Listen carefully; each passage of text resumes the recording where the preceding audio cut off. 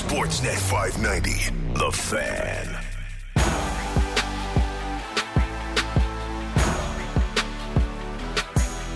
Happy Baby Friday. Almost there, folks. It's the Fan Morning Show. Sportsnet 590 said Justin and Ailish. Good morning, Ailish. Busy day today. Yeah, we have a lot to talk about today. Holy smokes. We didn't have a lot to watch last night, but we've got a lot to talk about this morning. We've got a jam-packed day, guess. We got a jam-packed lineup. And we got to start with pull out your calculators, your pocket protectors. Those, those were never, were they a real thing? You know, you always pocket protectors? Yeah, like the nerd. You'd be like, the nerd has a pocket protector. I couldn't tell you. I couldn't even tell you what a pocket protector is. But you've heard of that. I've heard that before, yeah. Okay, so pull those out. Okay. Because we got to do some early morning financial analysis. I was just thinking that, like, what level, what are grade 10s, probably even earlier, learning the stuff that we were just trying to teach ourselves before the show? Well, I actually have a bone to pick about the education system. Oh, here we go. I feel like you don't actually learn applicable math-related skills. Like, I've never needed to know the isosceles triangle or Pythagorean theory. Have you ever needed that? No, they were just testing your intelligence level to make sure that you were Dartmouth caliber. Yeah, it barely made it. It's not about use. It's just about, like, can you wrap your head around this concept but so you can what I should have learned thrive at the next was level? Taxes and... Sure. No, but they don't want you to... We're going down the rabbit hole again. No, I just mean, like, this is what we're about to talk about. They're not teaching you about taxes so that tax refund guys can have their jobs forever. But learning how to do financial analysis and stuff would have been way better than bed mass, okay? Bed mass is relatively important. Not if you have a calculator and a pocket protector. I got to say, the public school system did not fail me because I figured out this evaluation thing. So let's discuss. So here's the backstory. Larry Tannenbaum is... LT. Our guy. Not LTIR, just LT. Yeah. Is just going to sell some of his shares of Maple Leaf Sports and Entertainment. An undisclosed amount of shares. So this is for setting the scene for the math. Mm-hmm. Undisclosed amount of shares, but they have now valued the MLSE franchise. Based on the sale of those shares, they can value the franchise. At $8 billion, okay? Mm-hmm. And we'll go through, like, the breakdown of team by team. Not important at this moment. So he's going to sell an undisclosed amount of shares to OMERS, a pension plan. Another pension plan. The pension plans, they know how to get into business with the higher folks. $8 billion value would be the record value for sports teams and all this collaborative group. Tannenbaum owns 25%. We know that. And Rogers and Bell, we own the other 75%. Mm-hmm. 37.5 each. We don't know how many shares that Tannenbaum is selling. And it doesn't really matter. It kind of does. He could be selling all 24% of them. Yeah, I mean, that'd be a little greasy, I think, if he was selling 24 and he's like the only face still at 1%. Like, how much could you... I don't think Bell and Rogers would allow you to do also, that. Yeah, this has to be approved by them. It's got to be approved by them. It's not like, oh, you own 1% of the company and you're the face? Like, you're the only person? I mean, we don't know. Still, though, he's cashing in. Like, he's taken an opportunity here to not just get some cash flow going, but also to set the price for Maple Leaf Sports and Entertainment, which is no small thing. So this is a big deal. This is, putting a price tag on something that is a powerful force in this city and one of the biggest conglomerates in North American sports. So we're going to have Kurt Badenhausen on, sports business reporter at Sportico. This is all from Sportico. This came out yesterday. We'll go straight to the source. Yeah, I think it's important to do that, given that we were doing mug analogies. Okay, so we were putting a price tag on my mug. I said to Justin, all right. We were having a hard time arriving at how it's $8 billion. I was like, explain this to me I'm five. You're Michael like, Larry Scott Tannenbaum's getting $8 billion? And I was like, is his share worth $8 billion, 25%? And that's incorrect. So here's the platform. You were explaining it to me with a mug. And so the mug is a terrible analogy, but you had it in your hands. So go. So let's say the mug is owned by the two telecoms and Larry Tannenbaum. Larry Tannenbaum owes 25% of my beautiful horse mug. Now, we don't know how much he sold of it. We don't know how many shares. We don't know what percentage. 18. But let's say he sells 10% of the mug. That's a realistic number. And he sells 10% of the mug to a group of people who want to pay $800 million for 10% of the mug. Yes. So you can say, based on that 10%, 10 times 800,000, or 800 million, sorry, would be $8 billion. So based on a sale of 10% of the company or the mug, you can extrapolate that the entire mug is worth $8 billion. It's like working backwards. I suppose. Where did they teach that? Didn't need Pythagoras theory on that one, did I? No, you just have to watch Dragon's Den. Somebody just texted in and says, as an electrician, we actually use Pythagorean theory. Well, that's why I didn't choose that career path. But, I mean, it's useful for some people who did choose that career path. Okay, so if Larry Tannenbaum sells 10%, we can put an evaluation using math about Again, that's $8 just billion. speculating. Yeah. We don't know how much he's selling. But we do know, and Sportico did a 2022 valuation of clubs. So this is 1 year outdated. The Raptors ranked 8th in the NBA, valued at $3.34 billion. Let's write these down here. See if it all adds up. I've got it right here in the doc. 3.3 bill. The Leafs are the NHL's most valuable team at $2.12 bill, which is less than the Raptors, just crazy to me. We're at 5.42 bill. FC was 5th in the MLS at $705 million. Ooh, that's harder now based on my... So obviously the Argos are in there somewhere. We don't know the Argos puzzle piece. Okay, we're over $6 billion. I'm sure the Marlies, or are they a part of the Leafs? I find it hard to believe that based on TFC with $700 million that, there are other holdings, I'm sure, but this probably represents a slight uptick if we're at $6 billion through those three teams. Inflation. I know about inflation. Didn't learn about it in elementary school, but I know about it now. But why this is important, because even if he's only selling like 5% of his shares, you are setting with that 5% sold from Larry Tannenbaum, again, we're speculating, that this company is worth this based on one sale or a minority sale of the actual company exchanging hands, which is a big thing. Like, you want your companies and you want your sports teams and you want everything that you own to be worth a lot. The price tag is such on the open market. That's why Gary Bettman's number one job as NHL commissioner is to handle the prices or to boost the prices of franchises. That's the entire job for a guy like Gary Bettman, who is the commissioner of a league that runs, the biggest hockey league in the world. Like, it's not about making sure the hockey is good. For Gary, it's about making sure the 32 franchises that play in the league are worth as much money as possible. So it is a big deal that they were able to slap a price tag on something, even if we're just seeing a small amount of shares relatively exchanging hands. So why do you think this is happening now? I wonder if there's a relation to, the Ottawa Senators just went for a good amount of money, and it was very public and right in our province. And we saw, $1 billion valuation. I think it just came underneath that, 100 million. We saw Jeffrey Vinnick respond to that in Tampa Bay, selling a portion of his team. So maybe you just see chunks of money floating from hand to hand, and you think, I could take a couple mil. Yeah, I mean, again, it's only worth something. It's only worth $8 billion if it's sold. You know what I mean? Like, you cannot, just because you don't have $8 billion at your disposal, just because you're part owner of something worth that much money. In order to have money, you got to sell some of the company, and Larry Tannenbaum's doing that. So he's cashing in to a certain degree, but I think there's multiple uses for him making this move now. But again, at the end of the day, it's about cash and money and having wealth.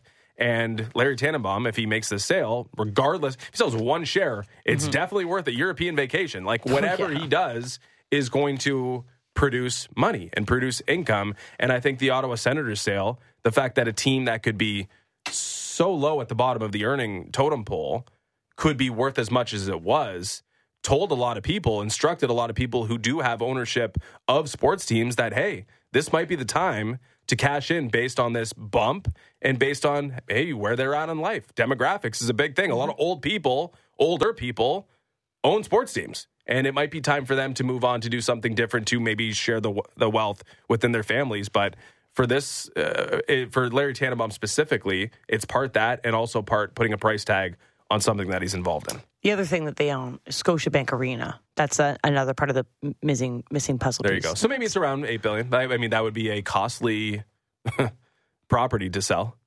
Location. Exactly. You know how much rent is in Toronto? Skyrocketing as a renter.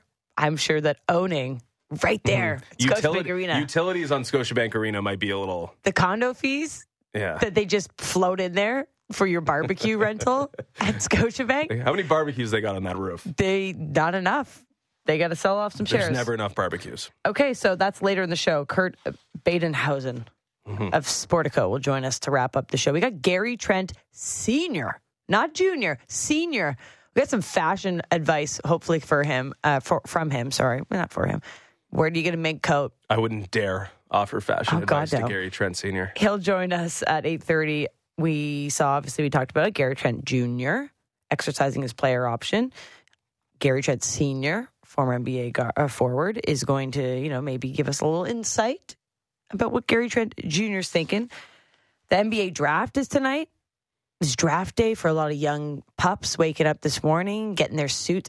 This is always the fashion central today. A lot of bold suits, a lot of very, very vibrant attire. It's a big moment for a lot of these young men. I can't wait to see the fits. Do you think, because a lot of the ones we saw like 20 plus years ago, the big regret baggy them. suits, You regret those them, right? are just brutal. Like, do you think in 20 years the same things that we've been seeing over the past couple of years? I kind of think you're onto something. Like if I show up in a lime green suit, I think they're a little bit more timeless now. Like maybe not the lime green, but like at least they're not for people that are like 3 times the size of them. Yeah, who was that again? I don't know, like Shaq, LeBron had a massive suit. Like all the guys like 20 years ago. But that was the style, right? That was the style. Things have changed. Yeah, and the style will change again. I typed in worst NBA draft outfits online, and it'll probably be a little bit more reserved down in Nashville when you're conducting some interviews with guys who might be suited and booted. Well, I actually yesterday got the Sportsnet style team. Oh. We went and got me a fit. You went somewhere? Yeah, we went to That's really exciting. We went somewhere and I thought you were just going to be picking through things in the back. No. We got fitted up yesterday. I got a red carpet fit yesterday. Where's the Instagram story? Well, you got to wait for Nashville. Okay. But what are you doing? Cool. Are you like full dress? No. So this is for the NHL awards? The NHL awards that I'm going to be on the red carpet interviewing some of the players. Okay. So you will be on camera then? I got a fit because I'm not showing up in, what am I wearing right now? Leggings. Okay, you're not going to tell us what, but where did you go? It's a cool like power suit with cowboy boots. Oh, it's going to be baller. Wow. Yeah, it was awesome. I mean, like, this is TV life, Justin. What are we doing on radio? You walk in there and I don't know there's if I should ask, but did they foot the bill for that? Yes. Wow. Nice. Anyway, but like the radio life, we're like, there's empty coffee cups in here. Yeah, someone's got to pay for that. And we stroll into this place in Toronto. There's like couches. They've laid out outfits for you. They like usher you. It's a beautiful life. I'm like, don't get any ideas. No, I'm just saying it was nice to be spoiled for like just half an do hour it on the side a little bit. But yeah, they laid out a fit, and I got an outfit for that and for the live stream that I'm doing with Colby. Oh, so you got two? Got two outfits actually. Wow. So tonight I'll be watching what the NBA draft. Here I am thinking you have to rent clothes. Well, I mean that's an option too. But tonight I'll be judging the NBA outfits and thinking, okay, like what's the vibe going to be? I mean, I feel like these NHLers are going to be all like boring, but I'm going to pull some energy out of them. That's my job in Nashville. No, don't be too harsh on them. Like part of the job to pull some personality out of them is on you. I meant for the red carpet, it's the current NHL players. Yeah, right? Like they're coming for their awards. I know. And it's your job to make them entertaining. Don't you worry. When I see a Connor McDavid, I'm making him smile. They didn't buy you two outfits for nothing. No, I'm going to make Connor McDavid smile. Okay. That is the goal of next week. That's a promise? Yeah, I promise you I will make him smile. Okay. I promise you right now on the radio. All right. And I'll get video evidence of it. How much thought have you put into what are you going to say? None. Zero. Okay. Just strictly vibes. Make promises and then try to, keep them. Anyway, lots of dreams hopefully coming true for some... maybe a former Raptor for sure. Tonight, the NBA had some monster trade. Like, what's going on in the NBA? Want to do that now? Yeah. Why not? Last night, it was like snip, snap, snip, snap. Another Michael Scott reference. Okay. My Office fans this morning are getting double whammy. So the confirmed-ish trade, because there was like two versions of it, is that the Celtics, the Wizards, and the Grizzlies have a three-team trade, which is sending Porzingis to the Celtics and Smart to the Grizzlies and Tyus Jones to the Wizards. That's pretty damn big. And it didn't happen at first, and then now in a new iteration of it, Marcus Smart is the other missing piece. Yeah, it was originally centered around Malcolm Brogdon going to L.A. as part of the deal to get Kristaps Porzingis to Boston. I gotta say, I know Kristaps Porzingis had a good season last year for Washington, but I think that's important context, that it was for Washington. But I never thought that the Boston Celtics would be breaking their backs trying to get this player. Honestly, I know, it's shocking. I just don't see how that is the thing that will separate you from being, hey, a team that should win the title to a team that's gonna win the title. It is a credit to Derek White, though, because it's hey, we'll take anyone from our backcourt to get this player, whether it's Brogdon or Marcus Smart, because we got a guy like Derek White, and we believe that we have enough guard depth to add and optimize our roster just a little bit. It is. I don't feel stronger though that the Boston Celtics are going to win an NBA championship with this move whatsoever. They did also get 2 first-round picks. This is important, right? But which direction also are you going? weird. Exactly. But no, that's what I'm saying. But maybe you use those to flip for something else. You gave up Marcus Smart, though. You did. I totally agree. I love Marcus Smart. I think he's a great player. But we did talk about, is this time with Jason Tatum, Marcus Smart, this trio of guys. Anyway, but they did get a 2023 first-round pick, so tonight, number 25, but whatever, and then a first-round pick of 2024. So probably not going to help you win a title over the next couple of years. That's what I'm saying. What's the direction of Celtics fans waking up this morning and be we just lost Marcus Smart, and you're getting 2 first-round picks? Those are different directions. Those are different windows. Unless you're getting the first overall picking of Victor, obviously you're not. Sure. But any real lottery selection, that makes some sense. 25. There's pieces to be made for this puzzle. There's this offseason, and I love when the NBA, they don't care. They're just let's do blockbusters. You want to have one last week? You want to have this one now? Maybe there's something that we have to see tonight at the draft? It kind of feels like you could never put a pulse on what's going on in the NBA. Things just happen, and they don't care about big blockbuster trades at 11:55 p.m., which that was when it was. Yeah, I definitely thought the thing was dead because it seemed to die with Malcolm Brogdon not being an option anymore for LA. It is interesting, too, for Memphis. I mean, they're missing Ja Morant for 25 games. Tyus Jones was really, really good when he had to step in place of Ja Morant at times, multiple times, this past season. Marcus Smart, he kind of has some of that Dillon Brooks in him as well. And Dillon Brooks, of course, was cut loose by Memphis. So it's a different little change of scenery going on there in Memphis as well. But I like Marcus Smart a lot. And to get involved in this and to pick up Marcus Smart in this deal, it's an interesting move by Memphis, one that's a little bit polarizing, maybe a little bit questionable because Tyus Jones has shown some potential. But it's the NBA stays fascinating. You're right. Yeah, big day ahead. We'll tee that up. We've got, as you said, Gary Trent Sr.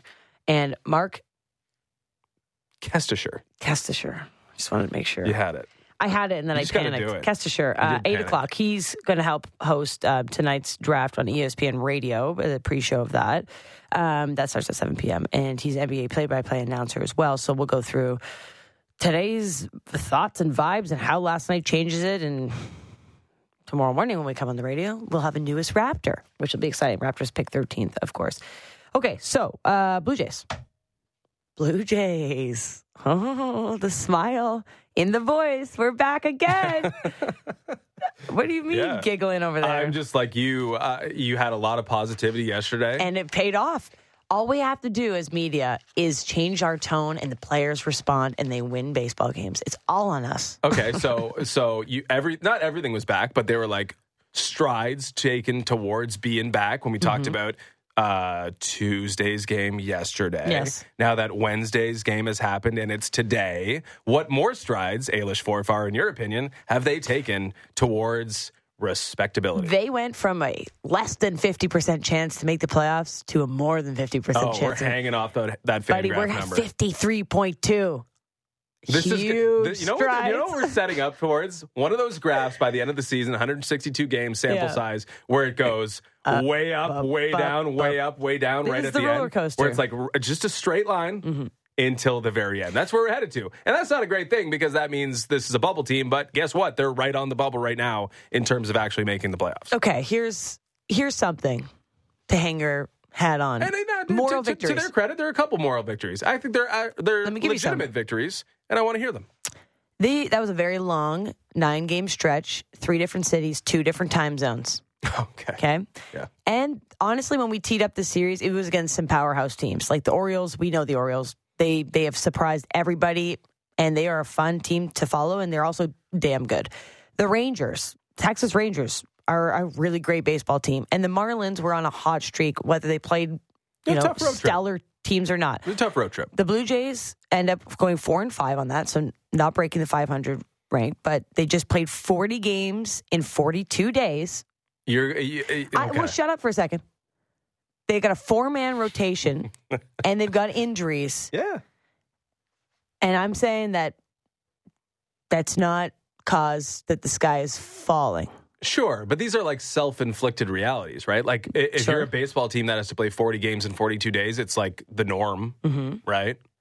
I understand that. And the fact that they're a 4-man rotation is because their best pitcher was not a pitcher this year, decided not to be anymore, had to go down to the Florida Complex League, and they didn't put any assurances behind them, understanding that they had some pitching issues and understanding that injuries happen in every baseball season. Yeah, I can't argue that point either.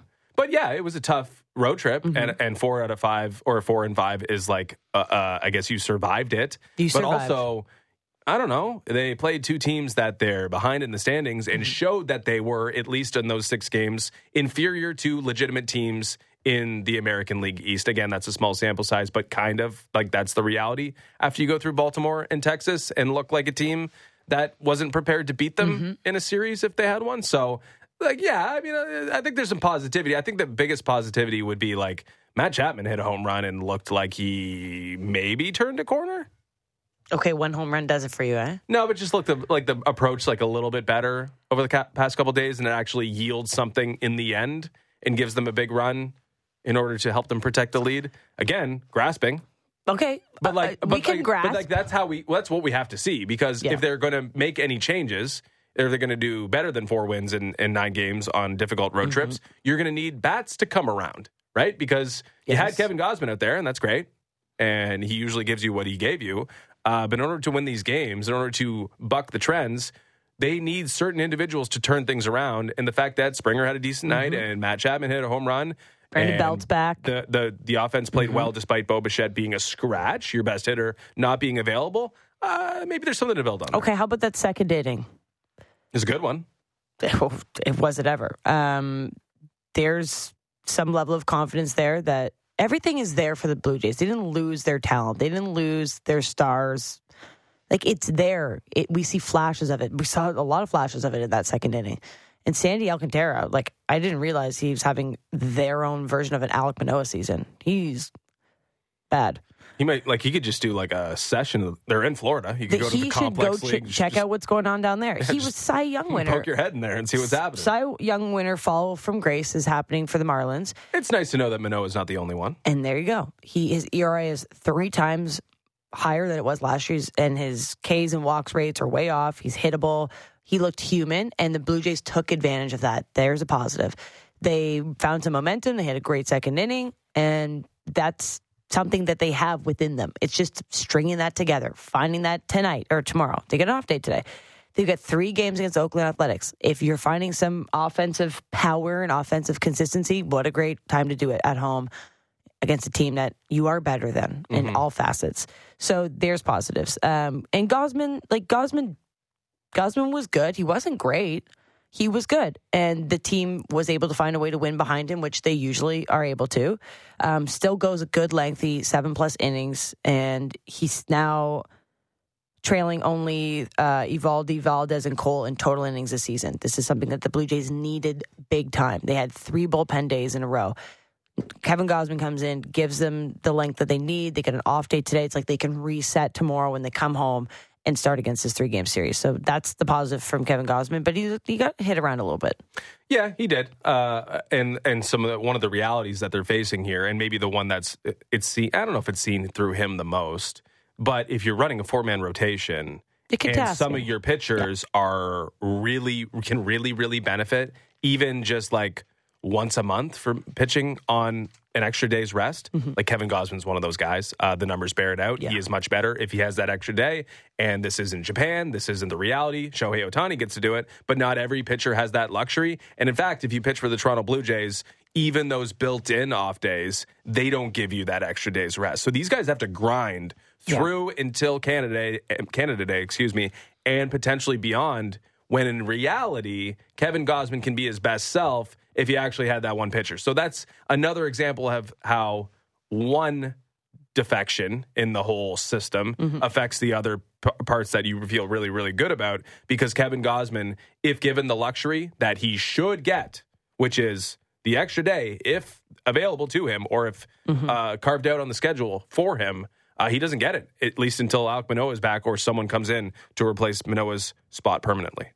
Okay, so Brandon Belt back, as I mentioned, he's going to be important. His last 30 days, we talked about it, he was like the MVP of the year in 1 month, over 1,000 OPS. It'd be great for him to come back, be back at home. And I thought it was interesting, the timing of that. I know Bo was out, but there's an off day today, right? Really felt like let's get him in the lineup and capitalize on an opportunity to win a series. But Bo last minute scratched late before the game with a thumb, was it soreness? How did they consider it? Left thumb discomfort. Doesn't seem very serious. Like, he's not going on the IL. I don't think he even got x-rays, but something to keep an eye on, because he's one of your best hitters in at least a calendar year. Like from last August, I think he's been probably one of the hottest, most consistent. And of course, he doesn't miss games very often. So that one raised some, not concern, but some intrigue. Yeah, I think maybe mild concern would be fair. I mean, if your best hitter is dealing with something in his hands, it's something to maybe be a little bit concerned of. But bumps and bruises happen, and bumps and bruises generally are things that you can overcome rather quickly. So the fact that it's, I didn't hear Schneider after the game, but I'm sure we'd know if it was a little bit more serious. No, they were pretty chill about it.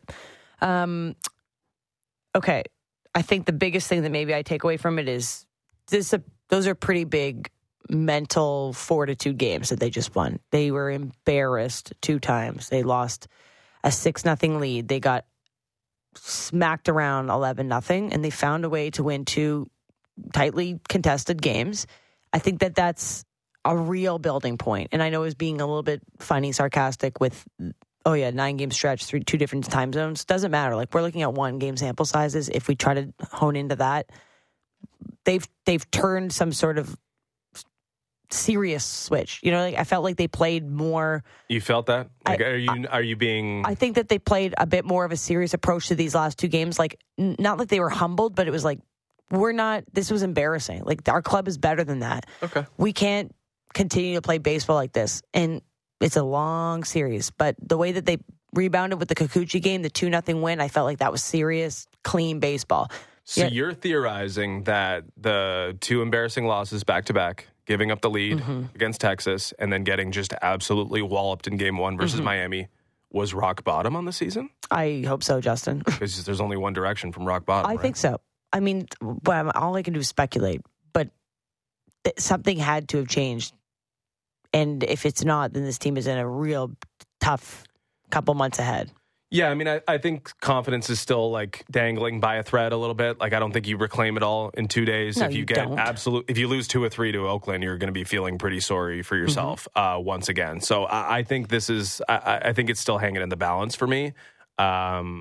But I do think it matters to individuals. I think Matt Chapman, who's been brutal for so long, hitting home run is important. Yeah. I think it all still pales in comparison to Vladimir Guerrero Jr.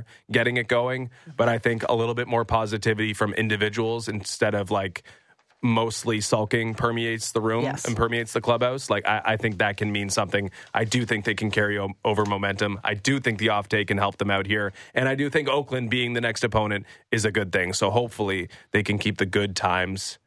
Like, they're set up for success. Like, if you can't capitalize on 2 off days before and after this series, back home against Oakland, then we're really seeing a different, I don't know, mental fortitude. I just use that word, but makeup of this team. If Chris Bassett is a bum for whatever reason in the next start and they don't win the game for that sole purpose or that sole reason, like, if you're everybody else, like, what can you do, right? I don't know. It all still has to come together a little bit more for me.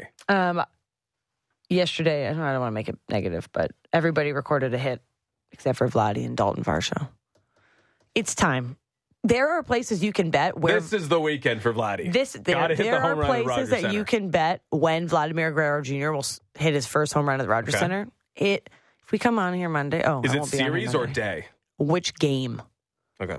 So is it Friday night, back home, Oakland Athletics, and Vladdy finally hits a bomb? Like, please.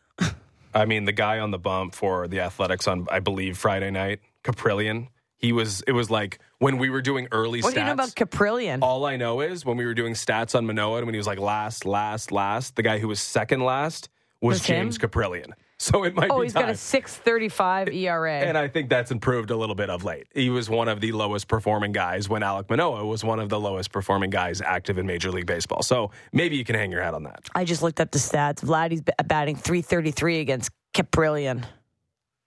Chapman's batting .500 against him. There's your future picks. Vladdy Chapman parlay. There you go. Dingers. Get those bets in. All right. So, Blue Jays off day today. It's kind of nice. You just get a day to enjoy yourselves, watch the NBA draft, go outside, enjoy some beautiful weather, go to a patio. You want to give us a quick 30 seconds on your back-to-back concert goings? It was great. That's about 1 second. It was fantastic. Do you have 29 more? A friend of mine who works for the company that owns the stage. Okay. A pretty famous stage in Toronto. The beverage company.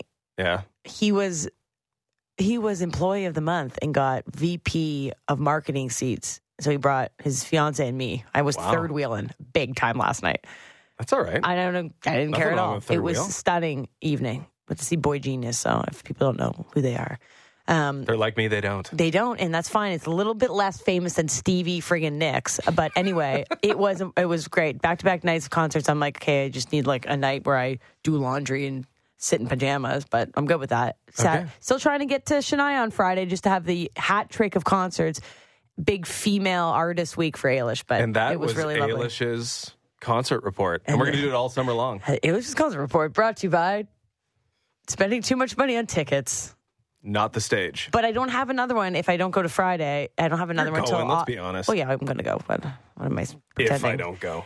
But I don't have another one until August because it's like wedding season in July. I have like 42 weddings. Things will come up. Yeah, no. You'll figure it out. I don't know. I think it's just You'll move get on in front to of some August. live music. I'm sure. We have the concert report. Nashville, I will. There you go. You know, I looked into in Nashville. There's the Bluebird Cafe, which is pretty famous. Oh, you don't know that one, do you? Anyway, that wasn't a stop on the bachelor party. I went there. Oh yeah, I think it's a little bit different vibe, but it's good. Like it's where it's famous. Sure. You have to get tickets exactly 1 week out at 12:01 a.m. They release them and they sell out immediately. So I was like, oh, let me take a look for next week. It's all out.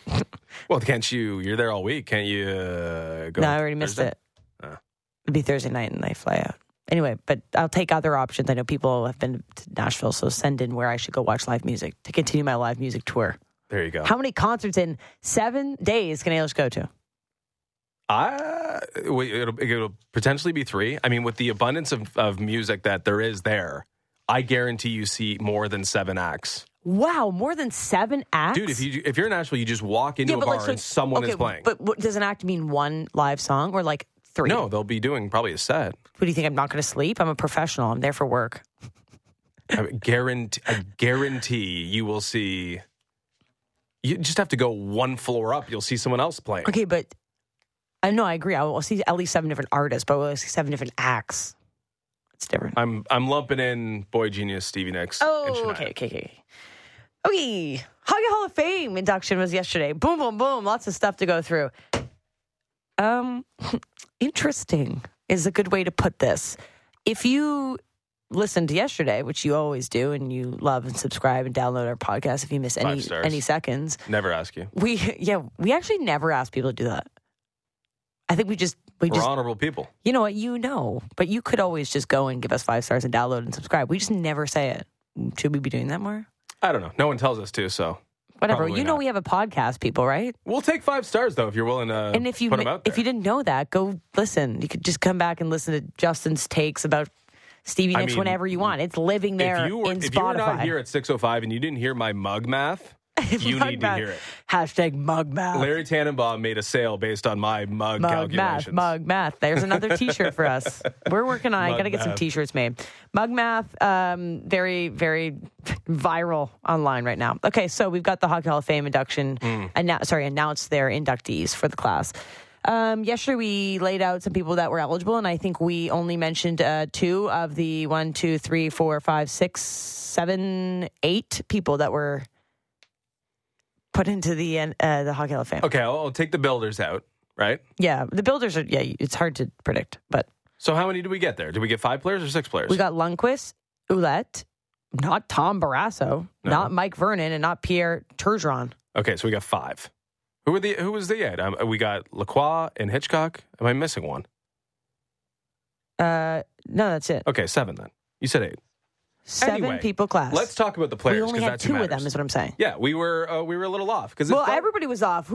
This was like sleeper picks galore. Yeah, you know what? It felt like sort of. It's like it's hard, right? To talk about it this way when you're talking about distinguished NHL careers, great hockey players, actually beyond the NHL, like just great hockey players. They should not be diminished because they were chosen to be inducted. That said, it feels like mop-up duty. It's like, hey, these people have been on for 20 years. We got to make a decision now. Why don't we just jam this class with a bunch of guys who've been around for a while and who happen to play goaltender? It was like, hey, when's the last time we got goalies in there? We got to pick this up. It's like, let's take the goalies have been on this list the longest, who are most susceptible to dropping off our ballot, and let's get them in now because it might be our only chance. Which doesn't feel like the way you should be designing a Hall of Fame. 1,000%. And Henrik Lundqvist was the lock, though. That said, Tom Barrasso did win a Calder and a Vezina in the same year. He's got multiple Stanley Cups. Mike Vernon, multiple Stanley Cups, won a Conn Smythe. They are very, very accomplished. However, when I think of those two, and again, before our time just a little bit, I think they both retired in 2003. I was watching hockey in 2003. I don't have any fond memories of either of these two individuals. That said, they are very accomplished, but when I think about the greatest goaltenders in the game, it would take me a long time to get to either of these two gentlemen. I agree. I think that this is where it comes to the Hall of Great, the Hall of Good, and the Hall of Fame, right? And I definitely think that there is a case for anybody to be in the Hall of Fame. Like, nobody is a terrible hockey player that's in the Hockey Hall of Fame. But it is now, it's hard to compare the legends versus the really great players. And I don't have fond memories of these players either because, I was not really comprehending hockey at this point in my life. But you're probably playing AAA. You look at the stats, and there's certainly a case to be made for everyone that goes in. But and I think this is going to be the conversation every single time that somebody gets inducted to the Hall of Fame. It's like, why now? Why 20 years since you've been eligible? 20 years. Why now? And it does bring up your point of mop up, like, let's get some people in here before it's too late. Yeah. There's somebody that, once again, Alexander McGillney didn't get in, and it's the same kind of conversation. It's like, why is it Tom Barrasso's time and not Alexander McGillney, right? Like, that's strange to me. Well, we could go to political issues maybe as being a part of that reason, which I think is just, ridiculous. Whatever's happening with Russia right now, I'm not sure why that And I think that's certainly part Alexander of it. I saw that online. Like, they might not be inducting players of that. But what bothers me about that is that the first time that it's palatable for the NHL to run best on best and profit off the Russians that star in their league, like, they don't have a problem with Nikita Kucherov and Andrei Vasilevsky lifting Stanley Cups over their head. So I'm not really sure why this is an issue, taking a stand this way. Whatever. It's just ridiculous to me. But they already made their decision on Alexander McGillney, so that's why it's like it doesn't. You had a reason to not include him previously because he's been on the ballot for a long time, and you've passed over him for multiple years, far before the climate that we're currently in terms of he's been waiting since 2009. He's been on. He has been waiting for his Hall of Fame moment since 2009. There you go. And I think at this point you'll never get in. It feels like, right? unless they go 20 years and they're like, oh, we're really doing this? And then it's like, how much have you already like frayed that relationship where it's like, you didn't believe I was a Hall of Famer for 20 years. Now I'm going now in? what? Like, what has changed? I think it doesn't feel like that to a guy like Mike Vernon, because this was less of a sure thing, or at least it seems like it should be less of a sure thing. He was on the Hall of Fame ballot since 2005. That frankly is too long. Like, I don't want to put a hard and fast rule on it. I kind of want to, Justin. But I kind of want to as well. Say 5 years. If it's 5 years, 5 years makes so much sense. 5 However, years. when like Crosby and Corey Perry and Alexander Ovechkin and a bunch of guys in this current iteration of the NHL decide to retire, if they all go, like, I don't know if it'll work out perfectly. Well, then have more people one year and less people next year. That would make all the sense Why in the is there world. a cap? But they're It'd be trying, great to have they're 10 trying to people. sell a weekend and make money and have a big thing and a big party and a big broadcast and all Make this it stuff. more exclusive. The solution, and I'm surprised we haven't got to this yet, and it's not mop-up duty Burn down the Hall because of it's Fame? deserved. You can have more than one woman inducted every year. That would help. And there would be multiple obvious candidates who could have went in with Carolyn Ouellette this year instead of Mike Vernon and Tom Barrasso. Yeah. And it's crazy because it's exaggerating their whole like system of one woman, which is not like said, but is unwritten, at least it seems. Well, they have space for two. They have space for two, they'll only choose one. Why is there only space for two is another, like, it does not make sense. It exaggerates an existing problem, which is that you don't have equality in the Hockey Hall of Fame. It's not just for the NHL. It's not just for Canadians and Americans who grow up in Canada and America and play in the NHL because they are talented men. Like, that's not the Hockey Hall of Fame. The Hockey Hall of Fame is the Hockey Hall of Fame, which is a global sport played by a lot of people. Have who you look seen different the people that and select, are different? Do you see the people that select the Hockey Hall of Fame? Yeah. They are all very much an iteration of the same person. Well, there are women on the panel. Yeah. But I'm just saying it's pretty much a very similar group of people that make the selection every year. Which is, okay, so maybe there are blind spots there. But again, you have a problem. Like, it's so disproportionate already. And every year, if you just go 4 NHLers, 1 woman, a couple builders, you're just going to keep exaggerating the problem if you see it as a problem, which is that it's only one type of person in the Hockey Hall of Fame. It does not make sense to me why in a down year where it's Mike Vernon and Tom Barrasso, you wouldn't be like, hey, let's make this about Ouellette and Ouellette's former teammates or rivals, whatever. It could have been done the previous year, could have been done this year. I'm sure next year we'll be saying the same thing. And I think people are quick to say, well, it's hard to compare women. Like, you don't need to compare Julie Chu's resume with Mike Vernon's. They play in different, like, she doesn't win a Stanley Cup. There isn't one. But I also think people are, like, blind to the fact that just because you add another woman doesn't take a spot away from a man. Like, there are 2 spots for women. Doesn't mean you subtract Mike Vernon. It just means that you can have 2 women. You might have been. You might have been but there subtracting isn't, Mike Vernon. Yeah, but you might have. But there isn't 1 for 1. You can have 2 women and 3 men. It doesn't matter. Sure. So why are you not utilizing that space? Like, there are incredible female hockey players that deserve to be in there more than others. 100%. Okay, so there's your ballot. There's your Hall of Fame. There's your Hall of Fame. I just think personally it's kind of lost its like luster for me. And it's too bad because we didn't talk really about Ouellette or Lundqvist at all, who are definitely deserving of their Hall of Fame distinction. No real debate to it, of course. right? Yeah. And we just didn't talk about them. And they'll have their moment for sure at the Hall of Fame. They'll be probably the second or the last 2 who speak, and they'll, it'll be ranked in that order then, and it'll make a lot of sense then. But again, because it just seems like it's so haphazard how they're doing this, and it doesn't make sense in the moment. It doesn't make sense to anyone who cares about it. I mean, that tells you something. Or at least it should. All right, so the Hall of Fame induction later to come. We will talk. We got some Raptors to chat through the NBA draft. Obviously tonight, it's going down in Brooklyn, 7:30 p.m. on Sportsnet, Sportsnet 1, and Sportsnet Now. The Spurs on the clock with the first overall pick. Toronto with the 13th selection. We'll keep teeing that up today. John Morosi will join us today at 7 a.m.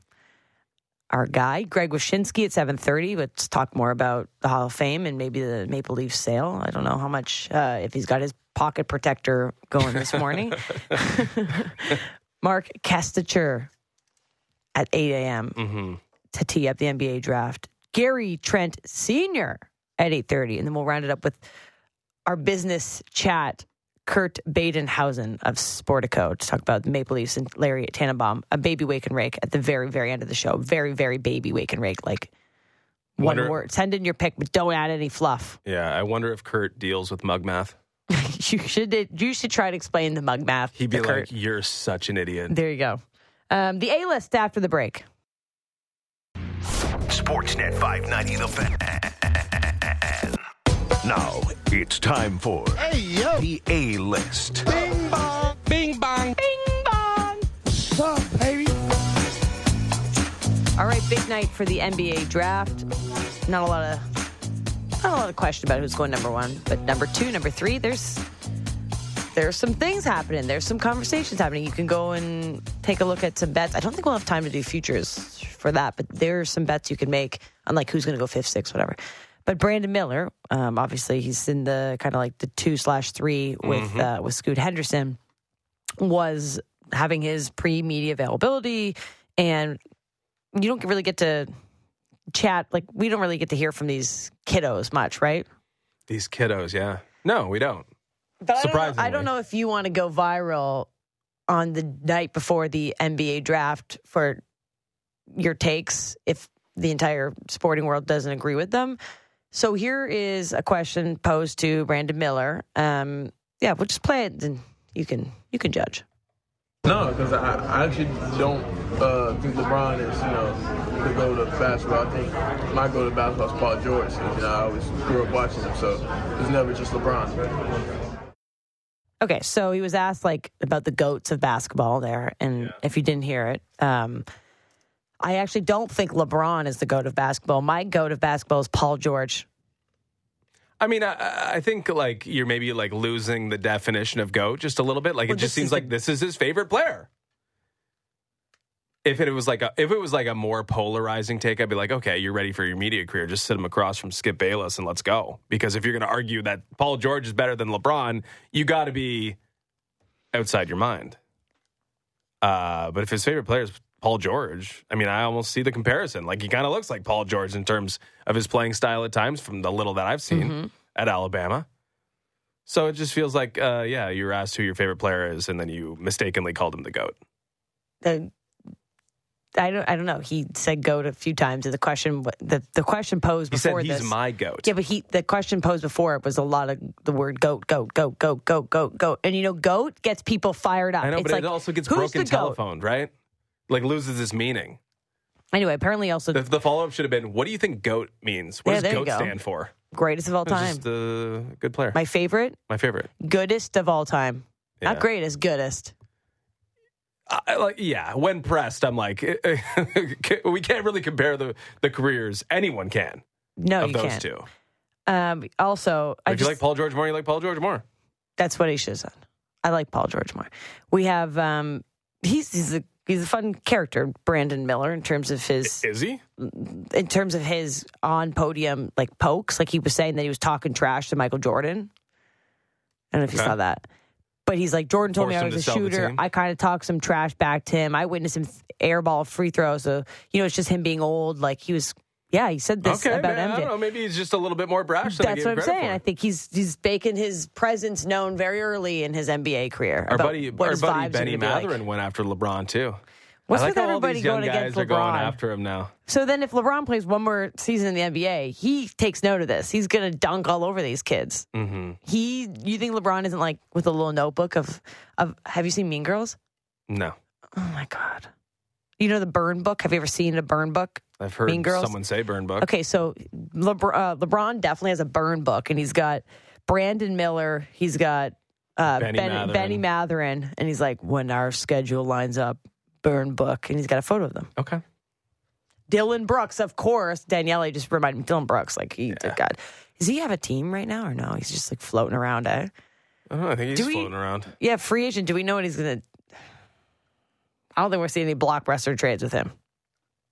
Bit of a fall from grace. Okay, let's take a break. John Morosi after the break, MLB Network insider. Okay, was that rock bottom? Are the Jays itching their way up? Are they climbing the mountain of respectable baseball? I think we're on to something. That's next.